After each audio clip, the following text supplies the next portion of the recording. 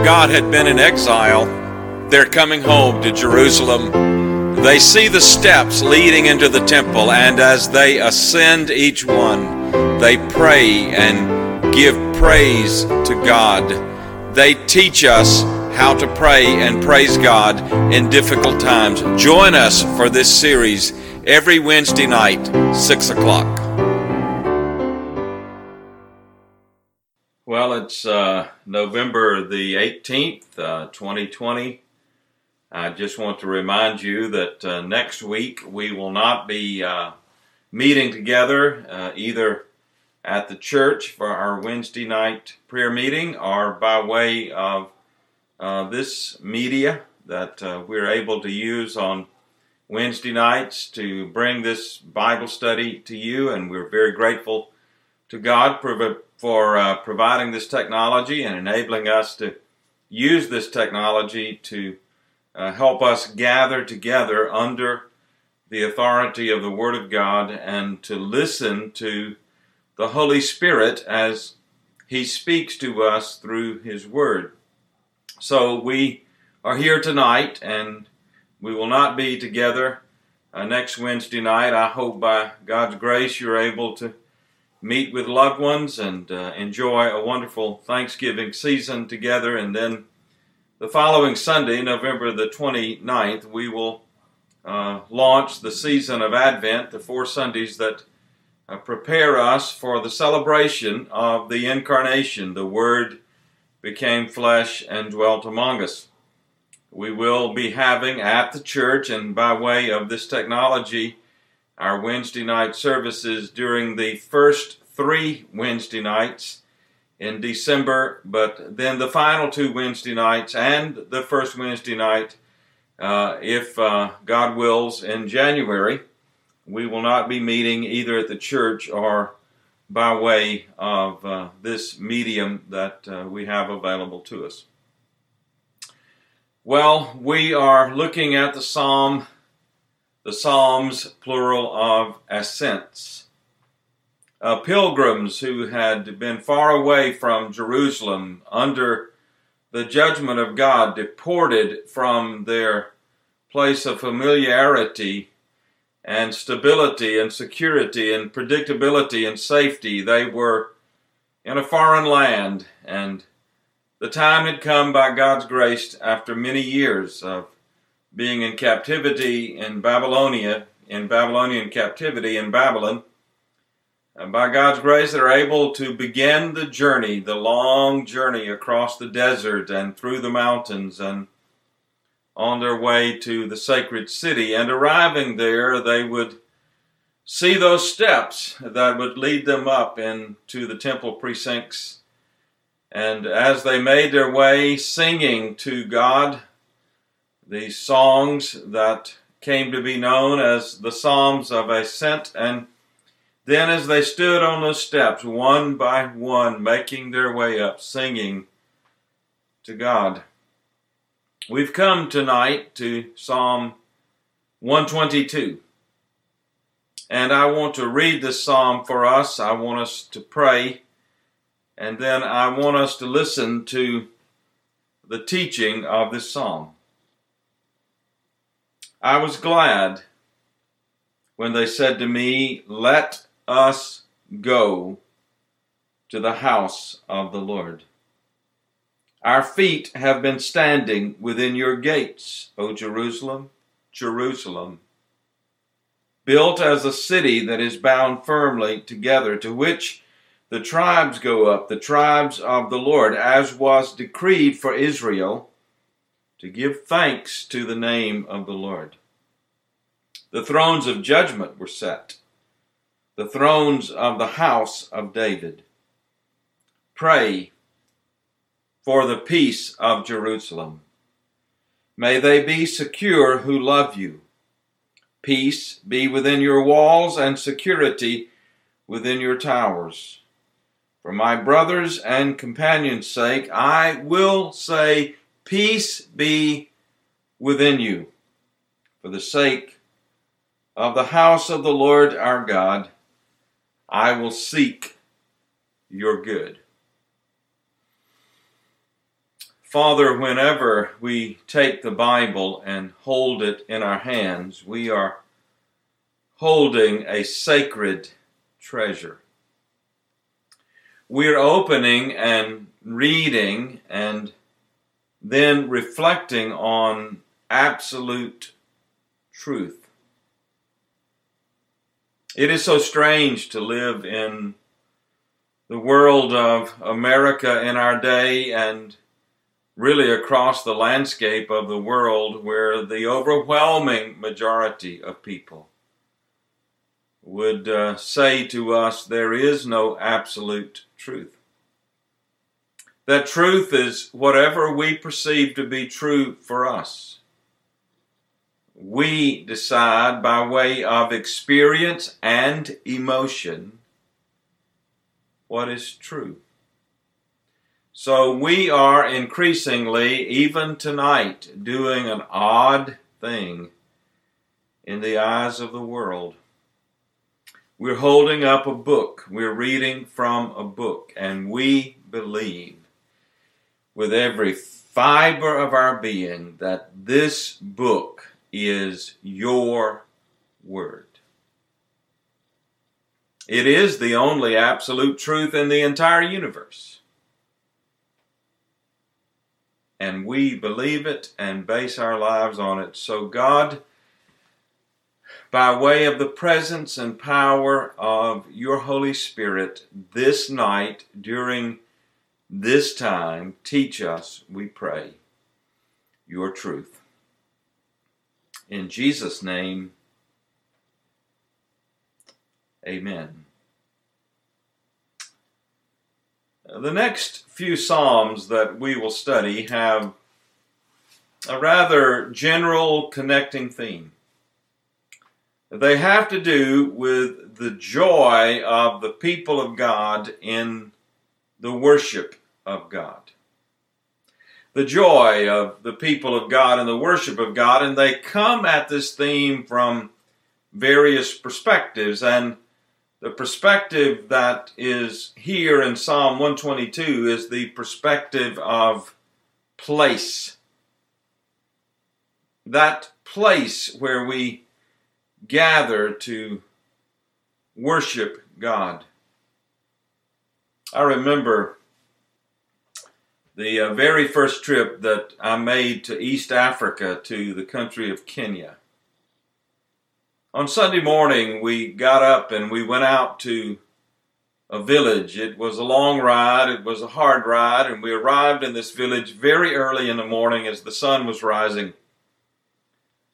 And people were already beginning to gather. The church was located under two massive trees. Women were out early in the morning with their brooms, and they were sweeping the dirt clean of every kind of the most minute debris. They brought out a pulpit. They covered the pulpit in a white cloth. They brought out a table and covered it in a white cloth. They sat chairs behind the pulpit and covered them in white cloths. They brought out chairs and benches from the surrounding huts and organized them in front of the pulpit. The sky was our roof. The dirt was our floor. The sounds of nature accompanied the music that we sang, all of it a cappella, some of it to the beat of bongos. This was the place where on this occasion we worshiped our great and glorious God. I remember the first trip I made to the Republic of Georgia. And going out in the countryside, remembering that when Christianity moved out of what we call the Holy Land and into what is the modern day area of Eastern Europe, one of the First places that arrived was what we know as the Republic of Georgia. Christian Church was born there, and the worship and praise of God was born there, and churches in the 5th century began to be built there. Massive, massive cathedrals. Spires towering up toward heaven. People would gather on Sunday morning, and they would stand in those vast cathedrals, and they would come to that place where they worshiped God.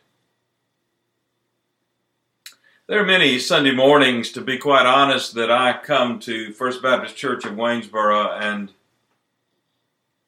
I wonder if we really are grateful for the place that God has given us to worship.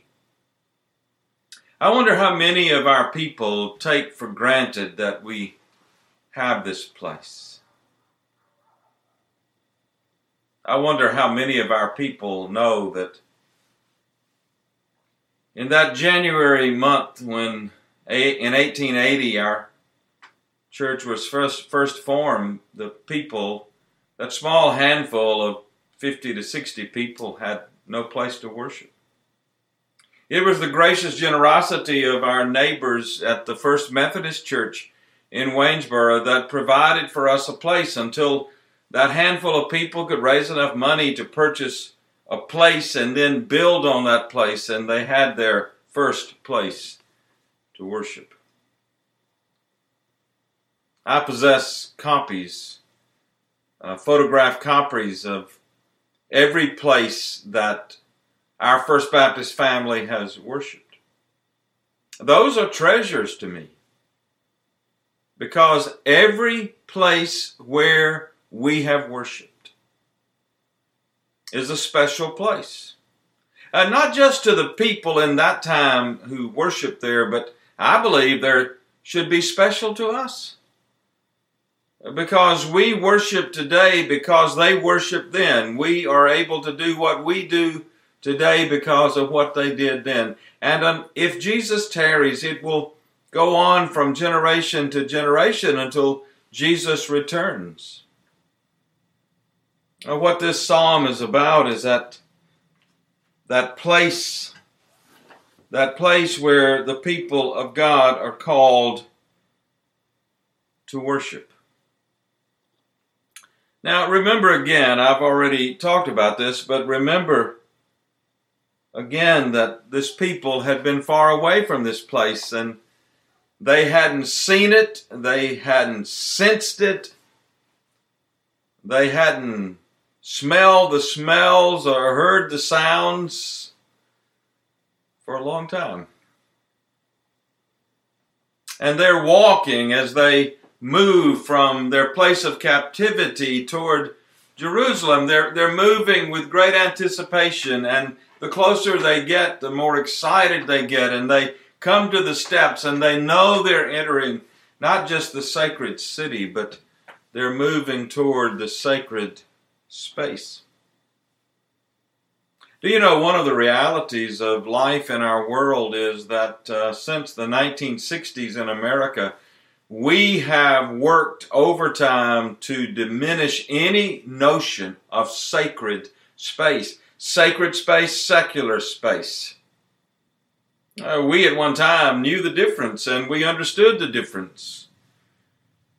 But since the 1960s, we have given ourselves to making every space the same space, even saying, and to some extent rightly, not entirely, but to some extent rightly, that it's not the space that makes it sacred, it's the use of the space that makes it sacred. I understand that sentiment. I don't buy into it entirely, because there are places, I believe, that the people of God are called to gather that in itself is sacred space. And it is to be created that way.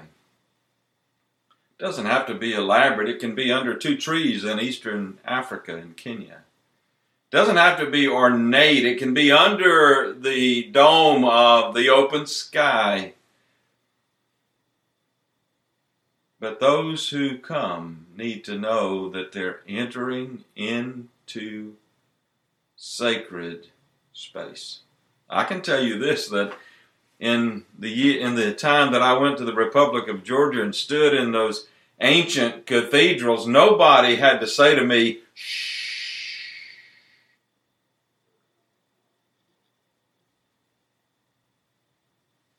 I knew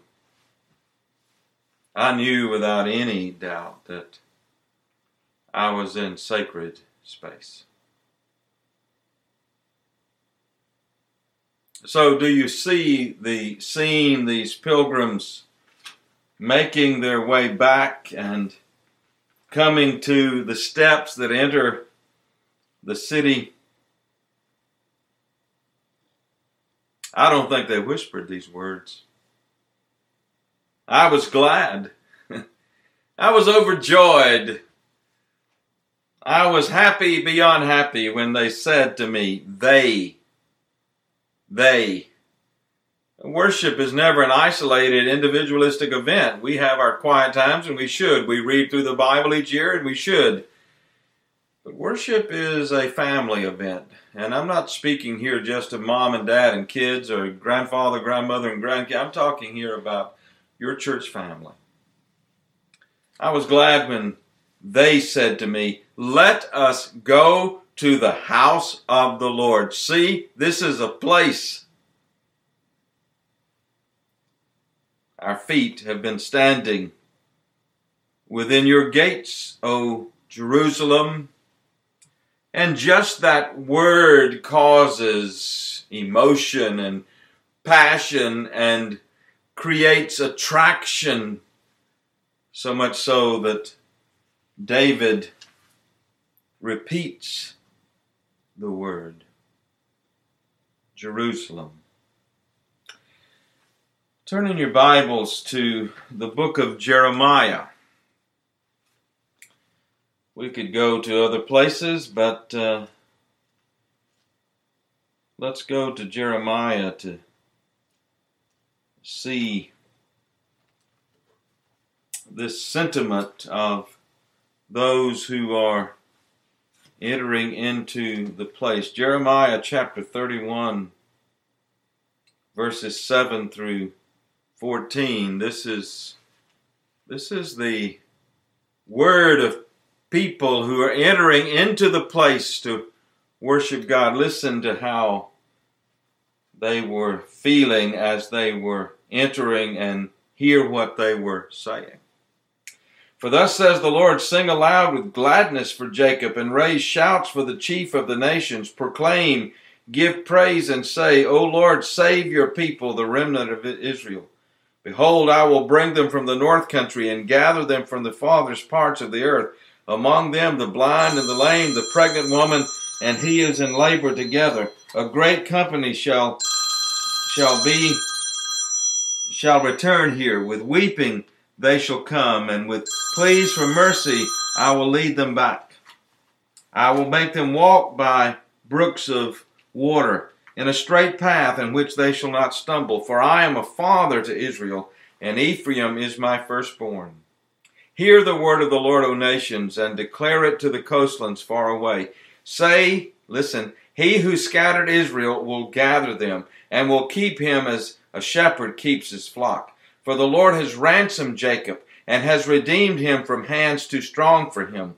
They shall come, and they shall sing aloud on the height of Zion, and they shall be radiant over the goodness of the Lord, over the grain, the wine, and the oil, and over the young of the flock and the herd. Their life shall be like a watered garden, and they shall languish no more.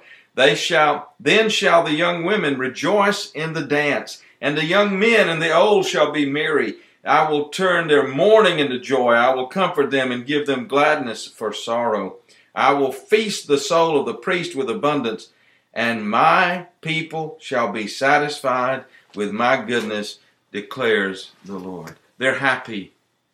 They're happy to be home. They've come to that place. I was glad when they said to me, let us go into the house of the Lord. Now here's the question, and I want to raise the question, and then I want us to hear together the answer. Here's the question. When we go into the house of the Lord, what should we find, or what should we expect to find when we come together into the assembly? What is it that we're looking for in the house of the Lord? Well, he answers for us. We are coming to hear and to heed the call of God. We come to worship God in the place designated for worship because God has called us to come and God has commanded us to come. And God is compelling us to come. Verse 3, Jerusalem, built as a city that is bound firmly together, to which the tribes go up, the tribes of the Lord. We come because we're bound together as believers in the body of Christ, and we have this place. It's not the place that we adore. It's the God of the place that we adore. And yet we love coming to the place, don't we? Some of you who are listening to this are grateful that you have this opportunity, but you miss the place. You have your pew, and somebody may be sitting in your pew. The place is important. Secondly, we come because not only are we called, but we desire to obey God. The tribes go up, the tribes of the Lord, as was decreed for Israel. To gather at the place is simply to come, not only because we're called and commanded to come and compelled to come, but we want to obey God. We desire to do what He decrees. And He has decreed that His people come before Him in worship. By the way, that is why biblically it's not remotely possible to speak of a Christian individuality, a Christian who is living outside the church. Because to come to God through Christ is to come into the family of His church. And when the Bible talks about the church, it talks overwhelmingly about a local gathering of believers. We come because we want to heed the call of God. We want to obey the command of God. We want to give thanks to God. This is what we should expect to do when we're gathered in the place that God has purposed for the worship of His name. Listen to the end of verse 4. To give thanks to the name of the Lord. We want to say to Him how grateful we are for His goodness and His mercy. We want to bring Him prayer and praise. Look at verse number 5. We'll go back to verse number 5. The thrones for judgment were set. The thrones of the house of David. We come because we're commanded. We come because we're called of God. We come to give thanks to God. We come into the presence of God. Here's the fourth thing. In case I've confused you about the numbers, the fourth thing is we come in the presence of a God who has every right to judge us and before whose judgment we stand. And in the face of God's judgment,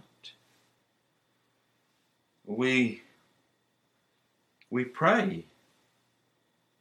We pray and we praise. And we pray and praise, verse 6, for the peace of Jerusalem. May they be secure who love you. The word peace here is the Hebrew word shalom.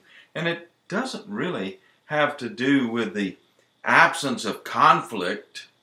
We're not praying here for the absence of war, though we should pray for that. What we're praying for is wholeness in our lives. And wholeness in our lives comes when we know that by the grace of God, we've been forever delivered from the judgment of God. Every time we come into the presence of God at the place designated for the worship of God, and we lift up our prayers to God and we lift up our praise to God, we're doing so in the light of the goodness that He has given us in saving us. So we pray for the peace of Jerusalem. And we pray with thanksgiving for safety and security. Verse 7, peace be within your walls and security within your towers. The church as a place should be a place where we feel safe and secure.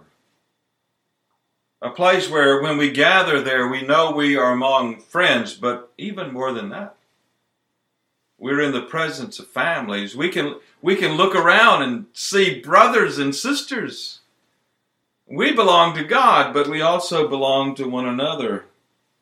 And seventhly, at that place we recognize the unity that we have for witness. Verse 8, for my brothers and companions' sake, I will say, peace be within you. At verse number 1, here is the cry, the joyful cry, let us go to the house of the Lord. And then at verse number 9, for the sake of the house of the Lord our God, I will seek your good. When the ancient Israelites traveling through the wilderness wanted to meet with God, they went to the tabernacle. It was their place. Later, they would build the temple. Solomon would build the beautiful Solomonic temple, and they would go there to meet with God. As the Jews were scattered all over the world and the temple was destroyed, they would meet in what was called the synagogue to meet with God. You and I as Christians know, I pray we know, that there is no place really to which we go to meet with God. We go to the place because God has come and met with us. We don't go to the place seeking God. We go to the place because God has sought and found us, because the fulfillment of what was found in the tabernacle and in the temple and in the synagogue is not in a building, but in a person.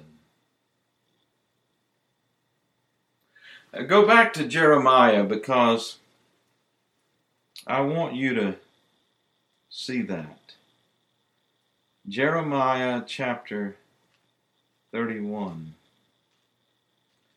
Because we stopped reading that passage deliberately right before we got to a marvelous statement. And we began reading in verse 7, read through verse 14. And we read about the people celebrating in joyful celebration of being able to gather in the place to give worship to God. But then comes verse 15. Thus says the Lord, Jeremiah 31:15. Listen. Thus says the Lord, a voice is heard in Ramah, lamentation and bitter weeping. Rachel is weeping for her children. She refuses to be comforted for her children because they are no more. We've gone from joy to grief. We've gone from celebration to concern. Now let me show you what God does in His Word with this verse. Turn over to the Gospel of Matthew. The Gospel according to Matthew, chapter 2.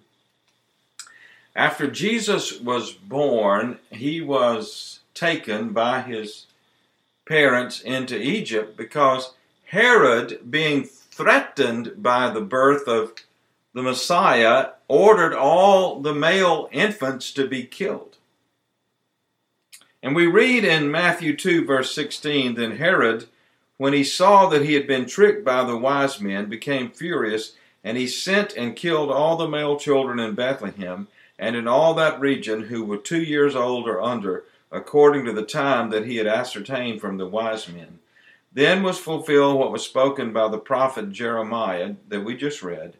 A voice was heard in Ramah, weeping and loud lamentation, Rachel weeping for her children. She refused to be comforted because they are no more.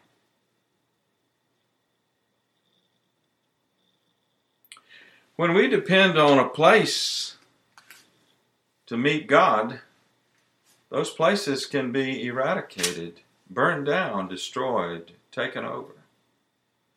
But you know what Jeremiah is saying to us as he communicates grief and sorrow? He's pointing us to Jesus. There was one child Herod could not kill, because he is the fulfillment of God's plans and purposes for His people. He is the meeting place, the only meeting place for God and humans. And when we have met Him, and when we know Him, and when we know what He has done to purchase us, oh, my friend, we will find a place where believers like us gather. And when the Lord's day comes, we will go to that place, and we will rejoice in the privilege to go to that place. And when we're there, we won't be doing this. How long do we have to be at this place? We're just glad for the privilege. Aren't you? I was glad when they said to me, let us go to the house of the Lord. Oh God, we thank You for the place You have given us. And where there are those that listen in that are worshiping in other places, I want to thank You tonight for the places You have given them. In Jesus' name, amen. Well, thank you, friends, for joining us tonight. And I hope you again have a great Thanksgiving week. And I will see you on what will be December, believe it or not, December the 2nd. So I will see you then. Good night.